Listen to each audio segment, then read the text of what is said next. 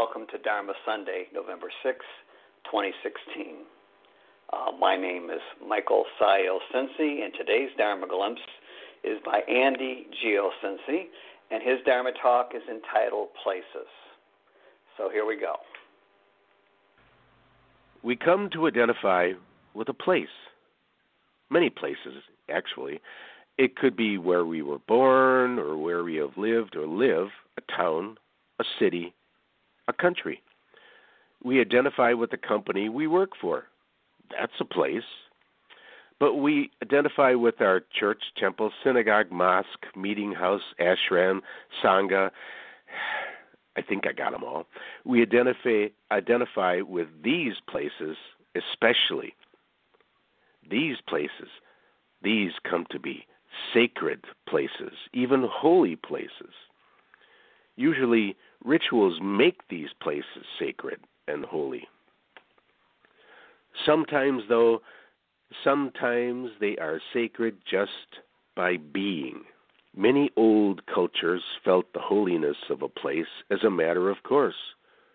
Streams, mountains, hills, trees, the spirit of special places ran out from them and into their hearts and minds. Feng Shui, ley lines, or energy lines, for example, could be detected and mapped. In our modern time, we've almost lost that ability, by and large, to see the sacred around us. But it's there. You get that feeling within whatever religious place you attend, hopefully. But I wonder if that's just a remnant of the rituals performed there, the activities that force that sacredness on you. Boom! The priest, rabbi, imam just finished the rituals, so now it's holy.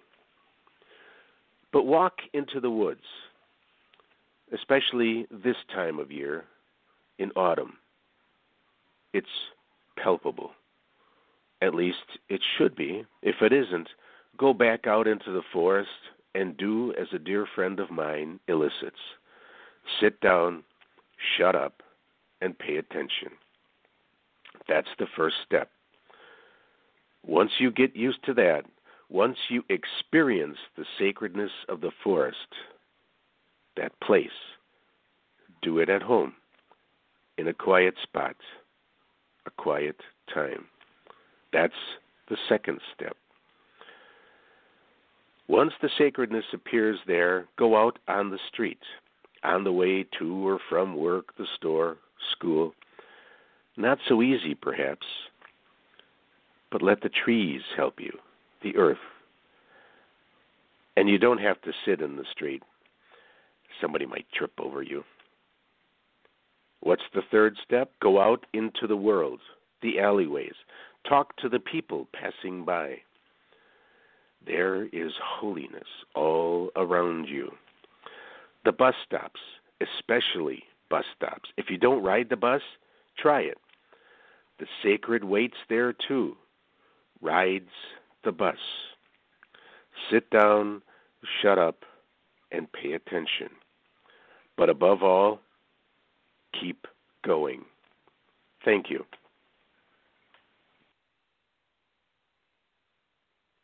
Okay, thank you, Sensei Jiyo. What a great reminder of how important places are and the rituals that they create. Your glimpse reminds all of us on the importance of just being. Yes, sacredness is all about us. Walking into the woods or just waiting at a bus stop can be a sacred place. Sensei Jiyo talked about the forest and all the sacred places there are. But if we ever thought about how sacred the earth is, I'm going to take this Dharma Glimpse several steps further and talk about the sacred place that supports our body every day, the earth. I have a class on Daily Om entitled Garden in the Buddhist Way, and I'm going to take this lesson and apply it to the principles of what Sensei Jiyo has talked about today. It's a garden class based on Buddhist principles. The title of the lesson is Right Effort. Now, Earth. How does this world of soil, microorganisms, and substructure affect every living thing on this planet? Just as there are 4 layers in the forest above us, there are 4 layers that lie beneath our feet. So I want you to imagine you are Mother Earth, looking up through your solid inner core, bursting with heat. The liquidity of your outer core creates a magnetic field, a protective bubble that deflects the sun's solar wind. Your powers are great. You stretch your loving arms around the varied species, your children. Peering through your mantle surface to the outermost layer, your crust, made up of loose material like rocks, soil, and seabed. Your outer crust works with Mother Nature to benefit all species. So today we will talk about that relationship between Mother Nature and Mother Earth. Varied in species, Mother Nature's children are astounding. From the smallest microbe to the largest plants, the relationship between the Earth's outer crust and our gardens is amazing. So soil, what is so important about it? Soils are home to astounding numbers of different organisms. Scientists believe that they are probably more individual species living below the ground than above the surface. Without soils, all species on Mother Earth would cease to exist. Soil contains so much life, scientists have yet only identified a fraction of the soil's special world beneath us. We all know that worms, ants, caterpillars, beetles, spiders, and larger animals like moles, rabbits, groundhogs, etc. live in our soil. However, do you know that 1 teaspoon of soil contains millions of protozoa, bacteria, algae, and nematoids? And nematoids are like microscopic worm-like animals. So I want you to close your eyes and think of yourself as becoming one with a plant as Mother Earth guides you through her kingdom. For purposes of this mental exercise, I'm going to use a native ginger. It is called Asarum canadensis, and the smell of ginger takes over your senses as you unexpectedly descend through the ginger's ring-like vascular system. Plummeting downward through the cyclonic rings, you can feel the changing textures of the soil as you travel through kaolinite, monomeralny, smectite, illonite, and chlorite clay deposits, along with over 100 different soil types. Suddenly, you are traveling through the dry, rocky, slightly acidic soils that bear our native honeysuckles.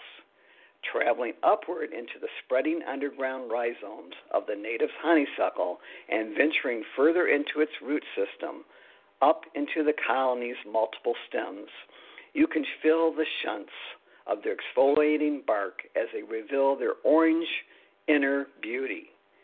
Peering through the sweet-smelling bark, you are surprised as a sharp-tailed grouse consumes the vegetative buds. As you travel through the soil substructure, you notice a nearby mole hole. Suddenly, you are face to face with a mole. Its claws resemble that of a human hand with remarkably long fingernails. Mother Earth refers to the odd-looking creature as an earth thrower. What an appropriate name for such an odd-looking creature.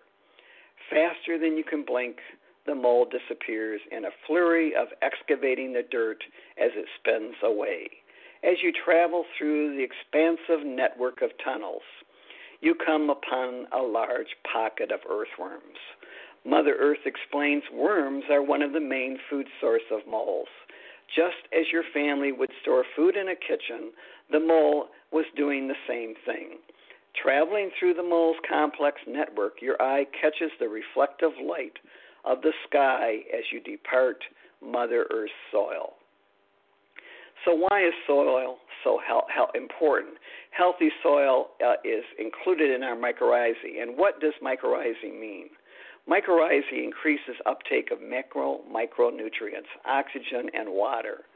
Fungi offers roots a mutually beneficial symbiotic relationship between mycelium, which is part of the fungus, and the root system of a plant. Plants supply the fungus with sugars, and in return, the mycelium greatly extends the ability of the plant to extract water and nutrients from the surrounding soil. Approximately 95% of land plants form relationships with the mycorrhizae in their native habitats. Another good reason to plant native plants in your garden. Another way to think about it is to compare it with the digestive activity of your stomach. Mycorrhizae digest organic matter and break down nutrients that are chemically locked in the soil and unavailable to plant roots, especially phosphorus and nitrogen.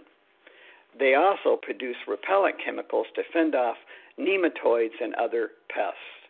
And what I think we don't realize when we're walking on this soil, that several miles of fungal filaments are contained in a single thimbleful of soil in our temperate forests.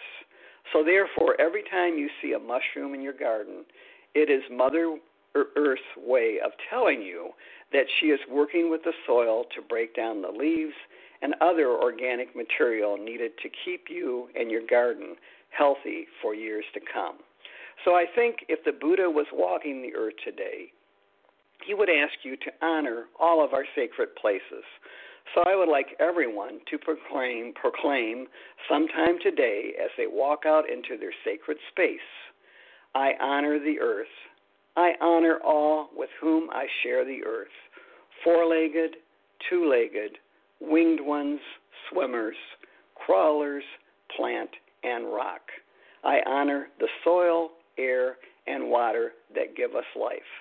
So thank you, everybody, for listening to my rambling about soil and the underground tunnels that we are standing upon. And in closing this Dharma Sunday, let's all do our centering breath. And until next time, everyone, thank you for joining us today.